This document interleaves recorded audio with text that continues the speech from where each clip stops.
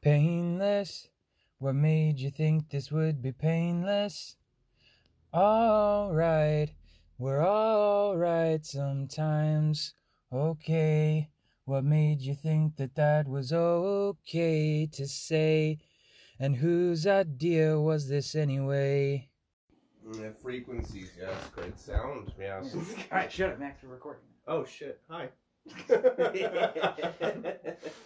Okay. This is episode 6, I think, of the podcast Painless. And my co-host Jonathan is out.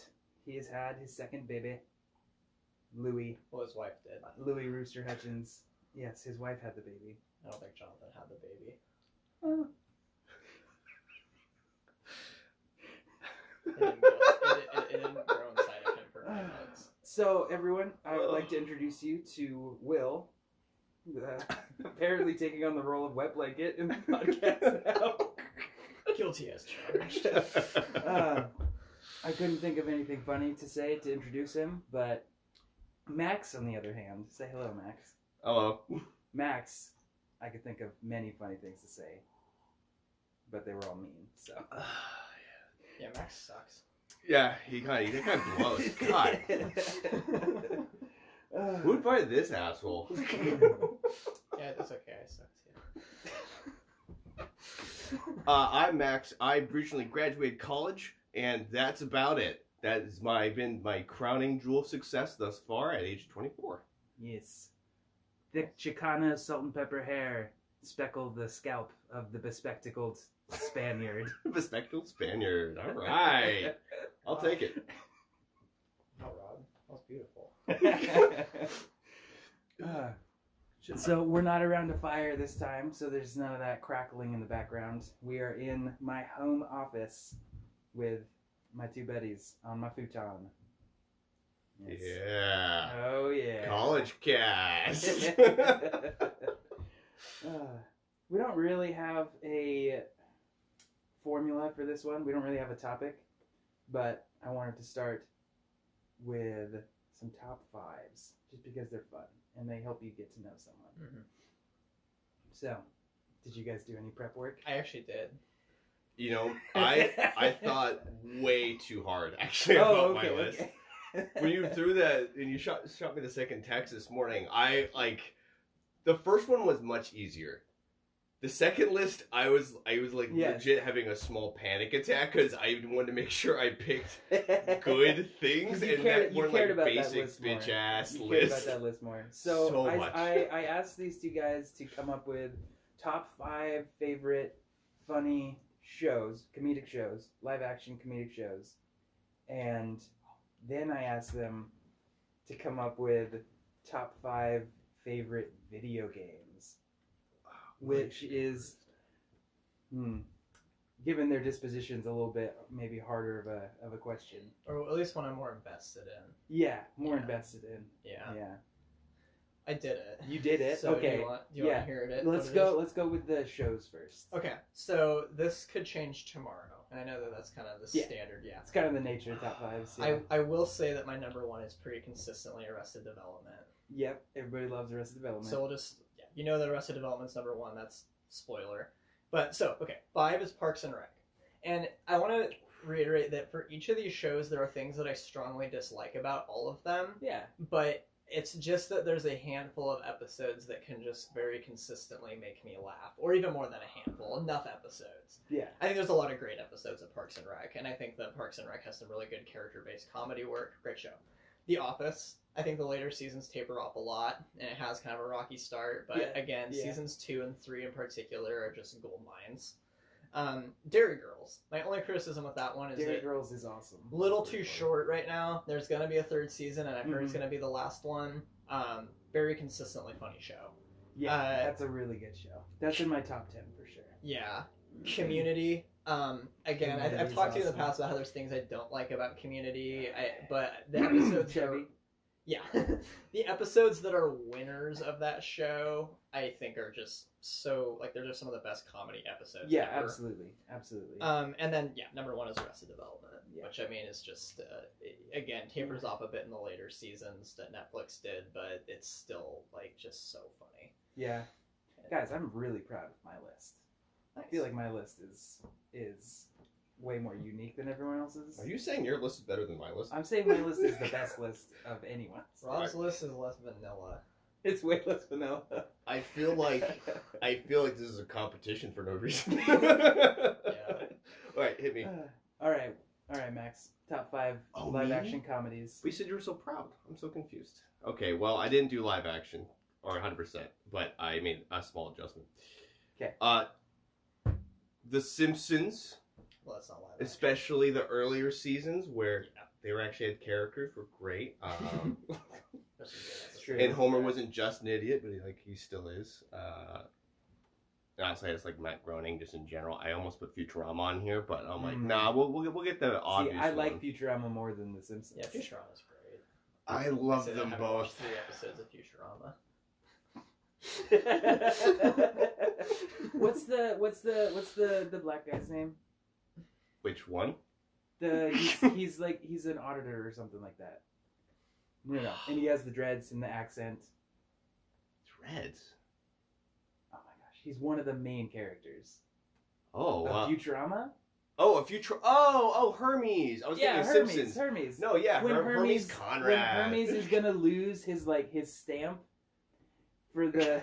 Oh yeah, and they have to go to the and he's gonna jump off. Planet. He's gonna jump off their building, and Bender walks up and he's like, "What's he doing?" He's like, "He's gonna jump," and then he stands there and waits. Do a flip. One of the greatest jokes of all time. That one I think also got Futurama too. Man, honestly, the episode where they go to the space beehive type planet and get the queen's honey or jam or whatever, and then Fry dies, and then that was a great episode. Yeah, so many good bits. Okay, so you only have one down. So The Simpsons. Sorry. All right, my bad. Married with Children. That's an older one from the late 80s to mid 90s. Oh yeah. It had that's in your top 5. Love and marriage, love. That was the anyway. Yeah, that's one of my favorite ones. Just cause God, it's got my favorite joke. Just because I feel like I gotta share this. Favorite joke is when Al Bundy picks up a stray girl, and of course, it was the 80s and 90s, so it was a highly sexualized woman. I was gonna say, is this dated? Hella dated. Yes. This is, oh boy. So, yeah, you should. That's fair. She's a transvestite. No, she's just normal. Okay. This normal, very attractive woman. The male neighbor comes over, whose wife is typically portrayed as a very cunning crow. But, so the male neighbor comes by, a very charismatic guy named Darcy. Darcy comes over, and he goes, "Hey, Al, where are you?" And then he sees the young, hot chick, and he goes, Bagabadoomy?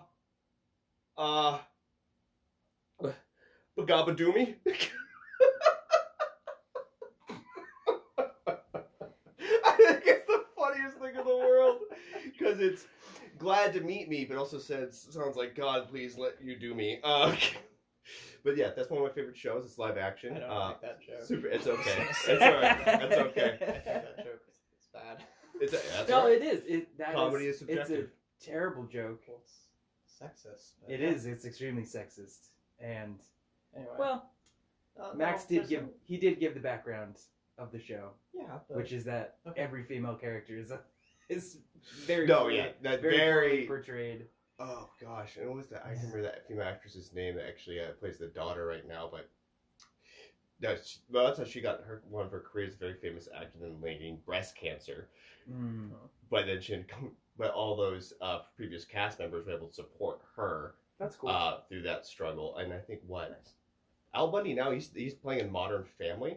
I don't know if you've seen Modern Family. Yeah, he plays he plays the father who's Jay with Sofia Vergara. Yeah. Jay. Yeah, I haven't watched that show. I love him. Much. I love Modern Family. Yeah. I think so. Just the comedy, the writing for sure is dated, but still one of my favorite shows. 100% dated. I think that we can accept that. Well, I think it's in the same vein as Cheers. Cheers does the same thing often. I didn't really watch that. Cheers. Anyway. Everyone knows your name. Community. Okay. Yeah. Community. Nice. Okay. Crossover. King of the Hill. That's an animated one, though. I love King of the Hill. Bobby. Bobby, you can't do none of that cocaine, Bobby. Whoa. And what else? What's another good one? Oh, 30 Rock. Tina Fey, Amy Poehler, freaking fantastic. Yeah. Can't go wrong. Yeah. That's your number 1, 30 Rock? Yeah, 30 Rock's up there. I mean, Tina Fey and Amy Poehler, they're genius. Yeah, that's true. They're comedy geniuses. They really are, yeah. I need to watch more of that show, I think. I remember I saw one where they were like playing a game or something, and I just remember, and I don't know why this is like my memory of the show, but Alec Baldwin is like getting super into the game, and he's like, I dug all of these trenches to irrigate the desert. And it's just like the way that he delivered that line just like killed me. But that one, like what, with the weakness tissues, like, oh, I'm just so sad. Like, what do you want? Some weakness tissues? I should probably put that on my list. You should. There are parts of it that you would hate, but there are other parts of it that are Parts of everything I hate. absolutely gold. Yeah. Absolutely gold. Okay. I did my top 5 in a previous episode of the podcast, but I'll say them again. And this isn't in any order. It's just 5 funniest shows. Mm-hmm. So we have Arrested Development, for sure. Nice. We have What We Do in the Shadows, the Hulu special. Real good. Okay. It's amazing. It's not special. Sorry. Not special. That's Hulu right. original, whatever it is. Yeah. We have Norseman. Oh, dude! Dang it! Norseman is amazing. Kick Parks and Rec out of mine and put Norseman in its place. I've only watched a few episodes Norseman. of that. It's good though. Crap, I'm blanking now. I had Flight of the Conchords. Kitty. There's a cat that just had to be let in. Yeah, one of our cats. He needed Max's attention. Oh man, I'm blanking on what my 5th one was. Wow, Drew, Whatever. All that hype for your list too. All that hype. Yeah, It doesn't dude. matter. I guess you have to listen to one of the previous episodes of Painless for You free will have on to. Spotify. I've told you what my favorite Norseman joke is, right? Or my favorite gag in Norseman. The prosthetic hands. The prosthetic hands, just everything around that character is like amazing. Poor but, Buster, dude. So what's great about Norseman? I don't know how many this is people. Norseman. Not Yeah. Totally different God, prosthetic there's hand joke. 2 prosthetic hand No, jokes. there's the thing with Norseman is the first 2 seasons happen chronologically, then the 3rd season is a prequel to the first 2. Yeah. And so like half of the jokes in the 3rd season are just foreshadowing for the first 2 seasons. And so there's a character who's a psychopath in the first 2 seasons, like just an absolutely off the rails psychopath. And at the beginning of the 3rd season, he's really normal. But the only difference is that he has really long flowing hair, whereas he's like bald in the first 2 seasons. And the 3rd season opens with him giving this monologue about his hair and about how he's so happy with his hair and how he doesn't know what he's going to do if he ever loses it. And then somebody notices a bald spot, and it just that sends him into a spiral. It's, Yeah. No. It's the dumbest joke. Yeah. It's amazing. Okay. Sorry. So despite the fact that Max is deeply self-educated on philosophy and Will studied religion for 4 years. In English. We're not going to talk about any of that. We're going to talk about our 5 favorite video games. I think that is great. And you know what? I'll find a way to work it in there. Anyway. I'm just that kind of guy. Well, actually, what Mario was really striving for was a state of Zen calm. I think Buddha-like almost. Mario's an analogy for Zionism. Actually, Mario was promoting anarcho-communist ideals within a capitalist system, showing how... What kind of system does the Mushroom Kingdom operate on anyway? A neo-techno-feudalism? I know. I feel like I'm the bad it's an guy. oligarchy, right? Because all the turtle people extort all the mushroom people for everything all the time. There's definitely some kind of classism going on there. Oh yeah. The Toads seem like they're Absolutely. elevated a lot above the Goombas, even though they're not that different. It's true. Anyway. Yeah. All right. Okay. Let's start. Oh god. Anyway. Let's start with Will. Yeah. So my Top 5. Do you have them in a 1 through 5 or just I top have 5 them- in okay. general? So again, subject to change, but I do have them kind of generally, and I did spend some time, and not just when you asked me about this, but because We've talked about it. We've talked Yeah. about it before, and I've been Yeah. thinking about it. Okay, so number 5 is the original Dark Souls. Okay. And I think that it's already showing its age in some ways. It was never a state-of-the-art game, even when it did come out, and it's kind of janky. But I think, like, from the perspective of just kind of this exercise in world building and atmosphere, and just kind of almost like creating this sort of like emotional response from a player and just really sucking you in, it's a really big step forward for the medium. Yeah, I mean, so people can and do have entire podcasts dedicated to Dark Souls itself. Yeah. Shout out to Vadi Video on YouTube. Yeah. No, oh my gosh. Yeah, you can spend hours on that guy's channel. I'm so excited for his Elden Ring content. Really. Anyway, sorry. That's terrible. Max, rebuttals. Oh no, I actually. Why does Dark Souls suck? It doesn't. Are you really gonna take that side? I don't know, Max. Anyway, it's like, I mean, I will. I can take any side. I hated it. It was stupid and hard to understand, and I didn't like it. See, I didn't pick Dark Souls because I had a feeling you would pick Dark Souls. Yeah. No. If it's in your honest top 5, you should choose it. Well, no, not honestly. I don't think I like have the. I love structuring and ordering and making lists a lot, and I love never changing those lists. But video games is one of the few genres I can't do that. By the way, guys, you are gonna. I have too many loves. Just up front, you'll lose a little bit of respect for Max when it comes to his turn because 3 of the 5 are gonna be Naruto games. Oh, so God, just be prepared for that. Yeah, I thought they were all gonna be mobile games. Yo, Farmville 2 though. Candy Crush is Max's number 1. No, Candy Crush is so last year. Have you tried Soda Crush? Farmville is all time. Okay. Anyway, Will. Number 2. So this is number 4. So I'm counting number 1. So let me think here. So number 4, and I'm also going to apologize. My list is a little lame because it's very similar games, but I like a very specific kind of game. Yeah. So Bloodborne. So this was Miyazaki who did Dark Souls. It was he didn't do Dark Souls 2. He developed Bloodborne while another team worked on Dark Souls 2. And so in a lot of ways, Bloodborne is almost closer to a Dark Souls 2 in some ways, where it's a spiritual. It's taking a lot of the spiritual ideas and creating a spiritual successor. That's the word I'm trying to get to. Yeah. But setting it in a kind of more Victorian. I almost said valedictorian, but Victorian. Got straight A's. But it is a straight A game. So kind of more cosmic horror, Lovecraftian type stuff. I think it made the combat a lot better. It's showing its age in some ways now, and it was one that kind of took a little bit longer to grow on me because I'm more naturally drawn to fantasy knights and that kind of stuff than I am to that sort of era. Yeah. But once I started to get into the lore, once I kind of just really sort of put my own personal preferences aside and instead just sort of allowed myself to be open to what the game was offering, it really grew on me. You keep laughing at me, man. I know. No, I was fine with the words you were saying. It was like, you guys are going to be able to see all the amazing hand gestures I'm doing. Oh, man. Yeah, so Bloodborne, it's fantastic. Okay, so we're moving to, again, it's kind of almost in the same realm, but different kind of game. We're going to go with Skyward Sword. Oh. Legend is... Yeah. Oh, thank God. I'm glad someone's throwing Nintendo in there. Yeah. I haven't played Nintendo anything. And so I want to emphasize, it is specifically the Switch port of Skyward Sword that I think really emphasizes everything that was, from a design standpoint, already strong about that game, but somewhat flawed in execution on the original Wii. And I would say that is not the fault of the Zelda dev team, and much more the fault of just inherent flaws in the Wii. Rob just went to Ohio with that one, Zelda. Yeah, Zelda. The washing machine.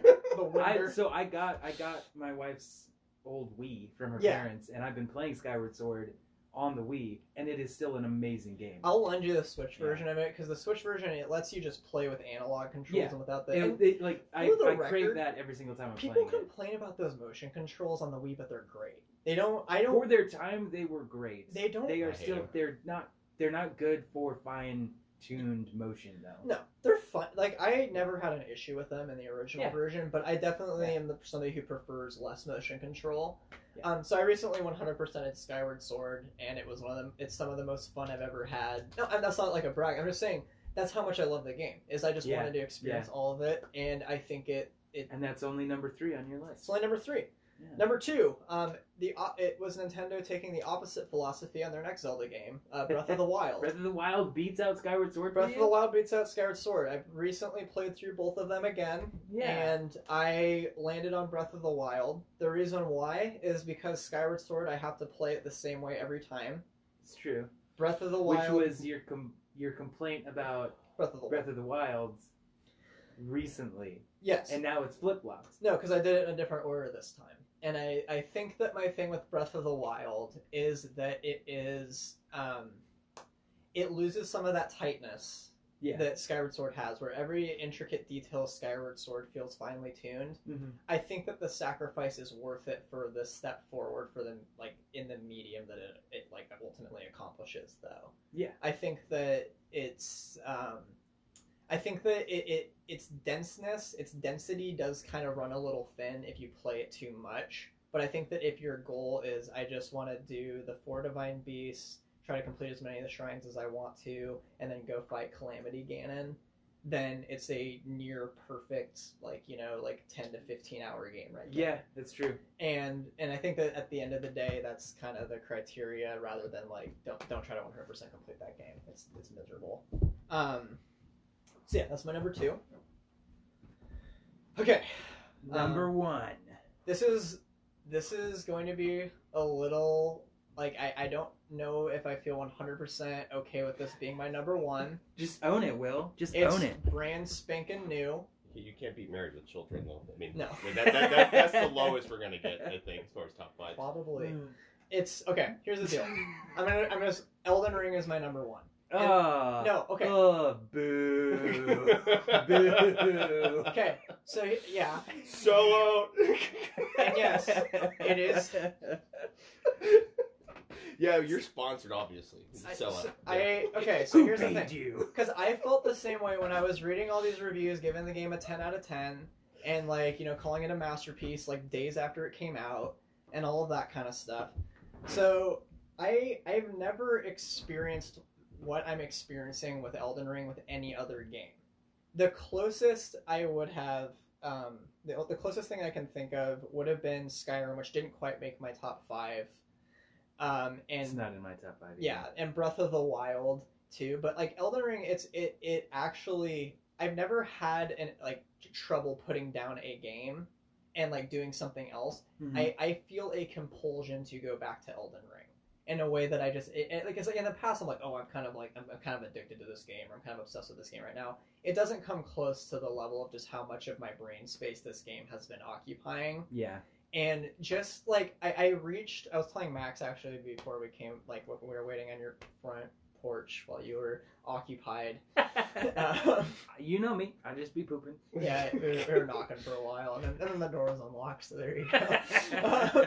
It's almost as if I had anticipated that. Yeah, almost. So, I was telling Max, I just got to the final boss chamber in Elden Ring after an embarrassing amount of hours put into the game already. Consecutively? You can't do it consecutively. I'll just be upfront. I put almost 60 hours into Elden Ring in the last 2 weeks since it's come out. Like a true gamer, dude. No, that's the thing. I know that's really embarrassing, but I'm also man, I've never played a game that sucked me in this much, and it's just and I needed to take a break from my other activities anyway. So it's it's kind of nice just to kind of relax and just focus on this game as my project right now. Nice. But it's because here's the thing: it's bigger than Breath of the Wild. It's a lot larger, but it's also a lot denser. So it's the only thing I could compare it to is, imagine if every shrine in Breath of the Wild had a unique boss at the end. Or somewhat unique. There's 40 plus bosses, mini bosses in the game that sometimes get reused, but that's still a pretty big pool to draw from. Yeah. Imagine that each shrine had unique loot in it. Imagine if in addition to the shrines, there were dungeons that are larger than any other dungeon that Zelda has ever made, and there's 6 or 7 of them. And I find it really amusing that this has blown your mind in such a way, because I've been playing World of Warcraft. No, since I was 13 years I old, understand and everything that. you're describing is That's a game's bread and butter, though, But right? imagine, Yeah, but this exactly. is what I'm saying though. I saw this reviewer like the way that a reviewer put it is like, imagine if something was like made on like Skyrim scale, but every detail of it was intricate and lovingly crafted. Yeah, in like a very precise manner. yeah, And that's not World of Warcraft. And that's the thing, right? Because they're like, we're used to big games that feel a little almost procedurally generated or just kind of copy and paste. And it's not that Elden Ring doesn't. Looking at you, Ubisoft. Yeah, it's not that Elden Ring doesn't have moments of that. It's just that the for the most part, the denseness of it is just mind blowing to me. You can find an elevator out in the woods that leads to an underground cavern that once like you fully explore it and find all the different places and stuff is almost like half the size of the entire map, and it's all underground. And it's just That's pretty awesome. It's just stuff like that where I'm like, I know they had 5 years to work on this, but I'm still just shocked at how much they were able to do. Nice. So yeah, that's my justification. Okay, I really hope Elden Ring is made by Maxwell. Ubisoft. Mhm. Maxwell. Yes. Top 5 video games. Top 5. Yes. These aren't really in order. I just try to pick something interesting as well. Those like I really enjoyed. Battle Block Theater. Battle Block. Actually, I should look up who actually made that one. But that one, I remember. I think that came out in what 2013-ish, 2010. Okay, so it's a little older. It was one of those. It was on the Xbox 360. I know for sure. Okay. It was after Battle Knights. God, I'm trying to look up who made it really quick. I really liked the game because it was one of those games where it was a platformer, and it was a what do they call it now?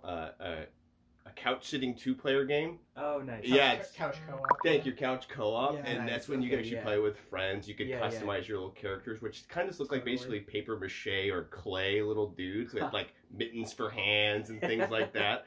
Yeah. And you're in your unnamed protagonist who eventually you can get basically skins before skins were a thing. What was it called again? It was Battle Block Theater. What year did it come out? Did you say? 2013. I was really close. Oh, it was made by or developed, excuse me, by Behemoth, by the Behemoth and Big Timber Studios. So shout out to you guys for making that game. Made my childhood a lot better. Yeah, it was a great platforming game basically where you find yourself in a theater. You go from room to room to room, which is the puzzles and platforming rooms you have to play in, and then you just progress to the end, and you're basically fighting evil cats. And I just loved the game. It was zany. It had even had a narrator. I list like a good game or even a good movie with a good narrator changes the vibe of the game where you're able to meta consciousness of what the hell is going on because you're fighting cats that are evil apparently. Oh yeah. All right, number 2. Number 2, I had to pick Fallout New Vegas. Oh. Fallout New Vegas. It's a good game. It's a classic. Yeah. You can't go wrong. Obsidian Studios. Probably the piece of resistance. It inspired, I know, CD Projekt Red when they were working on, I think, the second Witcher and then also the third Witcher games as far as how to integrate RPG elements and stories and figure out player agency, at least with conversations. Yeah, totally. I never got into the Fallout games. I liked watching people play them, but when I would sit down myself to do it, I'm like, it just never captured me in the same way that a fantasy world did. Yeah, same boat here. Yeah. Yeah, and I know now I on PC, even though I don't really own a gaming PC, there are so many mods available for the game that really bring it to the 21st century, as it were. Does it? Or do you just run around with a lightsaber? I mean, you know, kind of all art's subjective. Kind of like all what Rob was saying, though. It's like what he was saying, what we were saying about like it never drew you in like fantasy games do. It's like, oh, do I want to be this like badass hero fighting dragons, or do I just want to be dying from radiation? Yeah, no, there was always an element of Skyrim. Like on the cover, it's like, it's this badass dragon warrior, and like you log into the game and it's like, hey, guess what? You are immediately the dragon warrior. Yeah. New Vegas, it's like this badass, like duster clad, 6-shooter wielding, it's like Mad Max gunslinger, and then you log in and it's like, hey, you're already dying. You're about to die, and you're gonna be continually about to die for the next 16 hours of gameplay, and then you're gonna get your first gun. And dude, I honestly that game too I think that's probably why I like it, because it's like, hey, the world is a game of two flying. It punishes you. Yeah, does not care. Max likes being punished. I'm a masochist. What can I say? He is a masochist. God, first Death Claw too. Jeez, Number 3. Number 3. I had to pick Halo. Mainly because Marty O'Donnell. Original Halo? Which Halo? Yeah, Halo. This the OG Halo Combat Evolved. I'm with you there on that being the best, or the one I would put if I had to pick. Yeah, Halo. I have all the Halos. I would the pick OG Halo one. Reach. Halo I Reach love it so much. Is very good. I think if I actually played the multiplayer when that game came out, I would have enjoyed it quite a bit more. It was a wild bad. time. No, it was a wild time. I never liked the Xbox multiplayer. Live. I never liked any Halo multiplayer. See, everything I hear about Halo Reach now is everyone loved the progression system because it was the Battle Pass before Battle Pass was a thing. I liked Halo 3's online multiplayer better, but Halo Reach's online multiplayer felt like almost haphazard, but like in a fun, chaotic way. Where you're was chaotic. What is going on? That's absolutely true. Anyway. Yeah. Okay. So before this introduction of these monetization strategies, Dishonored is it was another one. Dishonored is amazing. Rad game, one of those That's games. an amazing game. And it was different too. I thought that'd be another good game to compare to New Vegas because they both are known for player agency, but in very different ways. I always compared it to BioShock. The BioShock games. Yes. Like it felt like it played really similarly. I almost put that on there. I put Dishonored on there first because if I knew I put BioShock on there, I would want to talk about Ayn Rand too much. So I didn't. Oh, man. But now that you brought it up, no. Jonathan is off this podcast. I officially no longer need to say I hate Ayn Rand. So anyway, about Ayn Rand. So yeah, Dishonored. I really like Dishonored for the atmosphere. I'm not into steampunk anything, but that one game, I'm into it. So good. It's so good. I am a sucker for steampunk. I am too. Honestly, I usually typically hate sci-fi just in general. Wow. I didn't know that about you, Matt. I don't know why. It's not that I never. See, I don't know how you can say that because to me, Fallout is sci-fi. It's a very specific. It's like dystopian sci-fi. Well, it's diesel punk. That I don't know. Which is to me is closer to Star Trek sci-fi than steampunk is. The only sci-fi I can do really is like Star Wars. That's like more fantasy too than sci-fi. It's not. Star Wars. Let's not get in this debate. Yeah, this is a debate. This is a debate for the Will and Nate episode when we'll talk straight Star Wars for the whole time. Yeah. Was that 5? No, last one. Sid Meier's Civilization 3. Oh, nice. Classic. Yeah. Yeah. How many hours have you sunk into that? Oh God, at least 300. At least 300. I played that game forever because it didn't take much from your computer to run. It wasn't graphically complicated, but the game was still fun. I loved it. One thing in particular, it did. I didn't play the earlier one so much, but when you get to make your own like presidential or leadership palace, you could design it in a Greco, medieval, or Japanese, and I forget the last one. I think it was more like a Sumerian or Mesopotamian style. Yeah. And you get to make your own little White House structure, and it felt like you could interact with it, and you get to view the cities from the top down and how they were built. So, but this game was 99. I just want those out there because it was so neat. If you built walls early on, because maybe your little civilization that you just made in this world is getting destroyed by barbarians, and you keep playing, later you'll see the walls in that city torn down so the city could still expand. Yeah. And this was 99. I thought it was the coolest thing. It is really thing. Cool. That is really cool. Yeah. No, yeah. It made you feel like you weren't just in control, but you were rather wasn't just a power fantasy, but it felt personal. Yeah, you were interacting with a living world. Yeah.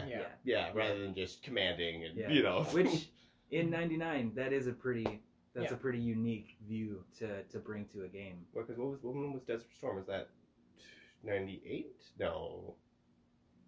I don't know. Let's look it up really quick. Yeah.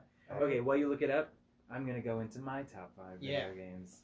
And I'm just going to run through them. I'm not going to do an explanation for all of them. Okay. And I am going to cheat a little bit. We wanted to talk about our games, though, Rob. I'm going to cheat a little bit. I'm going to say for one of my entries, Portal 1 and 2. Yeah. Oh, that's a good one. 1990.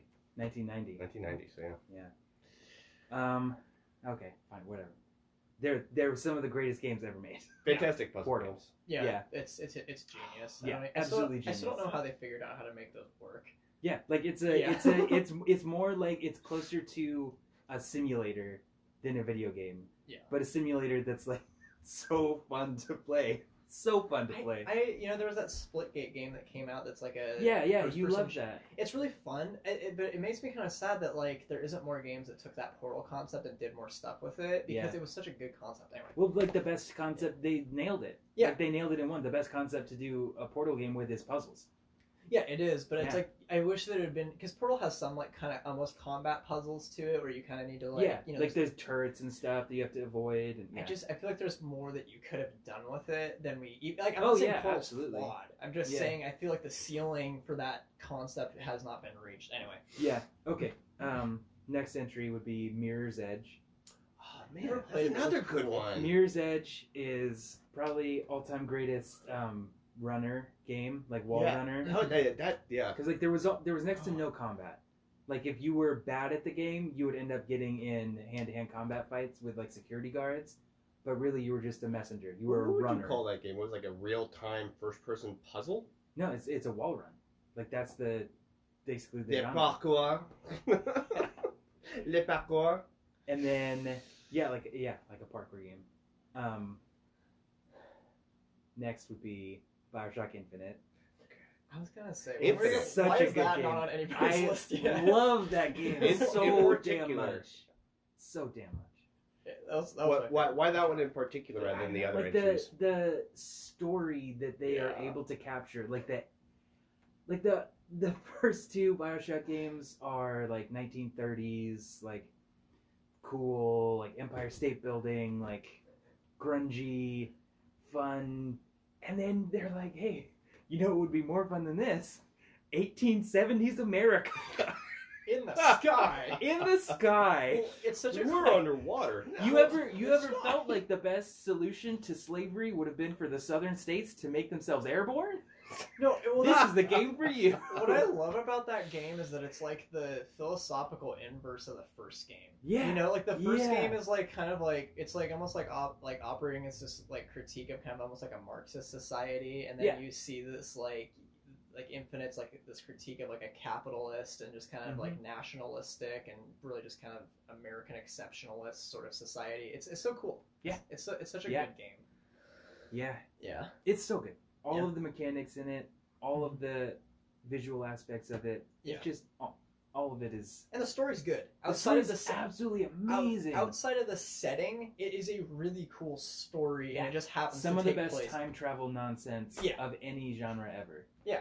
And it has heart too. Like you feel invested in it, and it's good. I would watch a 10-episode HBO version of that. No, it would be amazing. Yeah, that's a 10 out of 10 game. That's one of the best games ever, for sure. Oh man, what else was there? There was Mass Effect. Oh, Mass Effect is the number 4. Is the fourth entry for me. The first one, or just the first one. I wish I could say all three of them together because they really have a linear story. And plus, don't hate me, guys. The third one, I loved the third one. And I've played hours and hours of Mass Effect Andromeda as well, and I love it. It is so good. I don't know you. So I heard it was a buggy mess when it first came out, but I know that it got fully patched and revamped. And I know that the internet likes to sensationalize bugs and like act like, oh my gosh, my game doesn't work because there was pop-in textures. Yeah, and that's the thing. And so like I don't know. I need to play that one at some point though. But yeah, Mass Effect is and then World of Warcraft. It's a fifth entry for me, just because like it has been as integral a part of my life as like Star Wars or like learning to play guitar. Like it's a part of my character and foundation that doesn't get recognized in my day-to-day life at all. Oh, see, I always see you that way. Like this guy was forged in the fires of World of Warcraft. I was. Yeah. Yeah, well, I've actually never really gotten into WoW, so I don't. No, there was a period of time where everybody played it. Like even like the popular kids at school played WoW, and then I don't know, in the last decade, like it's worn away to the point where it's like no one ever played it. Like no one ever had any affiliation with it. No one knows about it. No one talks about it. It's like the black sheep of the MMO world at this point. You're just there by yourself online, like, we noble few, we happy few. Yeah, no, it's more like you click your comm button on your keyboard and you're like, anyone? Is anyone there? Please, anyone. And then Leroy Jenkins. Anyone! Screaming in the digital I'm voice. alive! Yes. Can I tell you guys one of my favorite features of that game? Sure. Go for it. It has because it's a global game. It has regions, right? So like the European region, the American region. Oh yeah, your different servers. Yeah, your different servers. Mm-hmm. It has a real world clock. So like if you were playing the game as the sun is going down in real life, the sun is also going down in the game. Interesting. And turning to nighttime. See, I prefer it when it doesn't. It's not aligned, so I don't feel depressed when I realize that I've been playing the game for that. No, see, it is super helpful to me. No, because so like that aspect is so ingrained in me that I'm like, if the sun has gone up and gone down while I've been playing this game, it's been too long. And then you play something like Breath of the Wild, and it's like, 5 days have passed in the last 2 hours of me playing. Right. I must have been playing for 5 days. I get what you're saying. This is bad. Yeah. And then you're like, oh, it's been 2 hours. What am I so mad? Well, you know. Yeah. Yeah, I kind of feel bad. I didn't. None of them made my top 5, but I do feel like I need to make a shout out to pretty much every game on the Nintendo 64. Like, yeah. Pretty much every game. Do you guys want to do an honorary 6th? It's not like an honorary 6 because to me it's like I couldn't narrow it down to 1. I absolutely could. Then I'm gonna say it right now. Go for it. Ocarina of Time on the Nintendo 64. See, that's the thing though. There's Ocarina of Time, there's Majora's Mask, there's Banjo-Kazooie, Banjo-Tooie, Star Wars Racer. There's so many games that were formative to me as a person. It's just that when I go back and play them now, it was from a different time, and games have just evolved at this point. Yeah, you know? I can't play. That's why I'm saying honorary. Because I can't sit down and play through Ocarina. Yeah. Just because like it's too blocky, it's too slow. Like there's no sprint feature. But then that roll feature's not enough for you, Rob. Or Z targeting and hopping sideways across Hyrule. Oh man, I'm lost in this one. There's no Nintendo 64 controllers anymore whose joystick works. Gosh, like it's just old enough at this point now that something has been lost. Yeah, because we've gotten to experience things that were too good. Well, it's kind of that's. Yeah, I don't really have that problem. Really? No, I can play through old game easy. No, I can play. Well, no, I can go back to like Crash Bandicoot on the PS1. Yeah. And there's just something different about like you got a normal shaped controller, you're doing your normal thing, like jump is A, like all the normal stuff, and then like it's this little blip in video game history where they're like, you know what's a good idea? A controller with 3 handles. See, that thing was my baby. I got a Nintendo 64 for either my 5th or 6th. I think it was for my 5th birthday. 007 GoldenEye. Yeah. Playing slappers with your buddies. Like there's things on there that are. Yeah, it's the worst controller, like from an objective standpoint. But it's how I learned how to play video games. 100%. Yeah, 100%. But like it kind of ruined. Like I remember being a kid and going to friends' houses who had PlayStations and being like, I don't understand how to do this. Yeah. Where is the third one? Yeah. I don't understand. Where is the middle one that I actually need to hold on to, and then the right one? Right. You know, because this left one is useless. I realize that. But you've only given me a left one and a right one. Where's the middle one? You know, what's really funny is that new Mario Party game on the Switch that's like the rehash of all the old ones. Amazing game. It's amazing. So it could be in its own top 5. It could be. It's a great game. But so it's funny is there's one of the mini games on that has a it has a warning on it, and it tells you not to use your palm when you're rotating the joystick. And you know the reason why? It's because it's from a 64. It's because in Mario 64. Yeah. It's because in the 64 Mario Party game, what people would do is there's pictures that like it cuts your hand, it lacerates your hand when you do it because people just do it. They play the game too hard. I remember doing that to myself as a child though, playing that at my friend's house, and that's something. It's like that's terrible, but you know It was back in the day. It was a memory. It's like skinning your knees, falling off your bike for the first time. Sounds like a great way to get calluses. It is. It was useless calluses on your palm, but yeah. Calluses. I don't know. Next time you play Mario Party, you're like, oh yeah, check this out. You're going into that pit, not me. Oh man. Yeah, no. So my shout out would just be pretty much the whole Nintendo 64, and just for making me as a gamer. Yeah, that's one thing that we've talked about, just in real life, is what console do we think was the greatest? Yeah. And I am very solidly in GameCube being the greatest console because of the games that it had and the controller and just like the whole system. Like it was so smooth. Right. I think for me it always comes down to the exclusives, right? Because there's the part of me that like I love my PlayStation 4. I don't think the PlayStation 4 has had the best exclusives of any console that I've ever played, though. A lot of the games that I've really enjoyed on it have been on other systems too, and so I think for me, it Nintendo 64 holds such a special place in my heart too. But I think the Switch has made a very strong case for itself over the Switch is an amazing console. It has the best, in my opinion, since the GameCube. It's had the best lineup of Nintendo originals. The GameCube that's 100% solid, true. Yeah. So Max, what is your favorite console of all time, and why is it the Xbox 360? All right, I was just say it's not.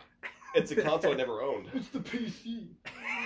I would say PS3 actually as a console. Xbox 360 was kind of poopy. It was. I played a million games on it, but it was very poopy. That's an interesting opinion, because I always thought the Xbox 360 had better exclusives than PS3, and I love the PlayStation. Better exclusives, maybe, but it was way worse of a piece of hardware. That's when you said favorite console. I was like, in my head, I'm separating it because PlayStation had like free live service, and that's tied to the console, but at the same time, that service got hacked into I don't know how many times during the time, and yeah, you didn't have to spend $60 per year, but you lost all your life savings. Yeah, I mean, you got what you paid for. But the PS3 it also didn't die. It never died. Yeah, PS3 was like 8 years old, and 6 years old. Used it as a bed, works, and they never had a problem with it. What they had a problem with was the freaking controller cord. Well, those died. Yeah, we need to give a shout out to the PlayStation 2, I feel. The PlayStation 2? Jack X Racing, guys. Yeah, no. One of the greatest games of all time. Any of the Jack games, any of the Ratchet and Clank games. Yeah, they were amazing. They were, Star Wars Battlefront 2? Star Wars Battlefront, man, there was... PlayStation 2. Those were on the Xbox, though, too. The PlayStation 1 I always felt was a little overrated. I hear a lot of people its games don't hold up as well. Yeah, I hear a lot of people say that that's like one of their favorites, and they're like, "Oh, it destroyed the Nintendo 64," and I'm like, I don't know if I agree.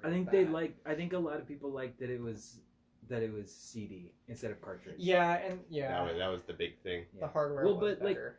Like Nintendo, like they played it smarter. Like they had the hardware was better. Like because they gave themselves the limitations, they were able to make better games on the 64. Yeah, like Mario 64. Okay, exactly. Majora's Mask. Yeah, Mario Kart on the 64. Mario Kart 64. That was my childhood. I'm actually gonna absolutely love it. Yeah, I'm gonna give the edge to the GameCube. I thought Double Dash was like the bomb. I hated Double Dash. Oh. I disliked Smash Bros. And Kart on the GameCube. Oh, I could all about that Lego Star Wars, man. I could tear Super Smash Bros. Melee a new one and get destroyed by the internet. Yeah, I hated it. I don't. Yeah, it's like because it's really popular with people who like to break games to play them better. It's like I can wave dash. I can like do this move that's not supposed to be in the game, and it's like I get it, but there's I have a big hole in my experience of gaming when it comes to like fighting games. Yeah. And I put Smash Bros in there, but like Mortal Kombat, Street Fighters, like those kinds of games, like Injustice, like I'm just bad at them. I'm pretty bad at fighter no games, experience at it. But this thing, like, you might say you're pretty bad, but every time we've ever played, you rock me every single time. So the reason for that though is my brother, shout out Christian, I can't remember how he was ranked in Washington. in Smash Bros. Yeah, but he was ranked. He was I don't know. He would go to tournaments though and stuff, and he played Pac-Man, and so I would play with him a lot, and so just in effect of me playing with him, I became better. Even if he can like beat me without losing a stock. See, and I never got better. Yeah. I did not get better by playing with you. I just lost consistently. Totally. Max? Fighter games? Nothing. No experience? Nothing. I mean, I played WWE games when I was really little. I was like 7. Nice. Yeah. It's a classic. I played those. I'm not... No, nothing. Nothing really. This is a very bizarre reference, but there's people make meme pages about everything. There's a lot of Star Wars meme pages. Yeah. And something that they did, because they started to become friends with each other, there's different admins of different meme pages. So here's what they would do. So there'd be like Obi-Wan Kenobi Core, or like, this sort of thing. They would start playing one of those WWE games, and they would make certain Star Wars characters to represent each other, and they would do tournaments. So it's like old Ben Core versus Kylo Ren Core, and like they had like a bracket and everything, and they like would use the character creation in WWE to just make a Kylo Ren and stuff. It was really so funny. Stupid. That's really funny. Okay. All right. Well, guys, this was your introduction to recurring guests on the podcast. Cool. We'll have Max again to talk about some philosophy, maybe talk about some Eastern European stuff, because he loves those masochistic societies. He's about it. It really speaks to him. And then we'll have Will on again to talk about music, because we didn't even mention he is the other band member of Sludge Poet, my little crew that I'm part of. Yep, and I also have my own band. Actually, he also has his solo career. Yeah. It's going hard. It's going strong. Yeah. What's the name of? It's called Shulva. Shulva is the name of his solo group. Yep. And the album that you put out. It's Session Zero. Session Zero. Find SoundCloud. it on Bandcamp and SoundCloud. Yeah. Yes. Under Shulva. Sounds like Volva. I have no... Well, okay. I have no plugs, and leave me alone. I'll own that. Yeah. I think it's cool. All right. All right, guys.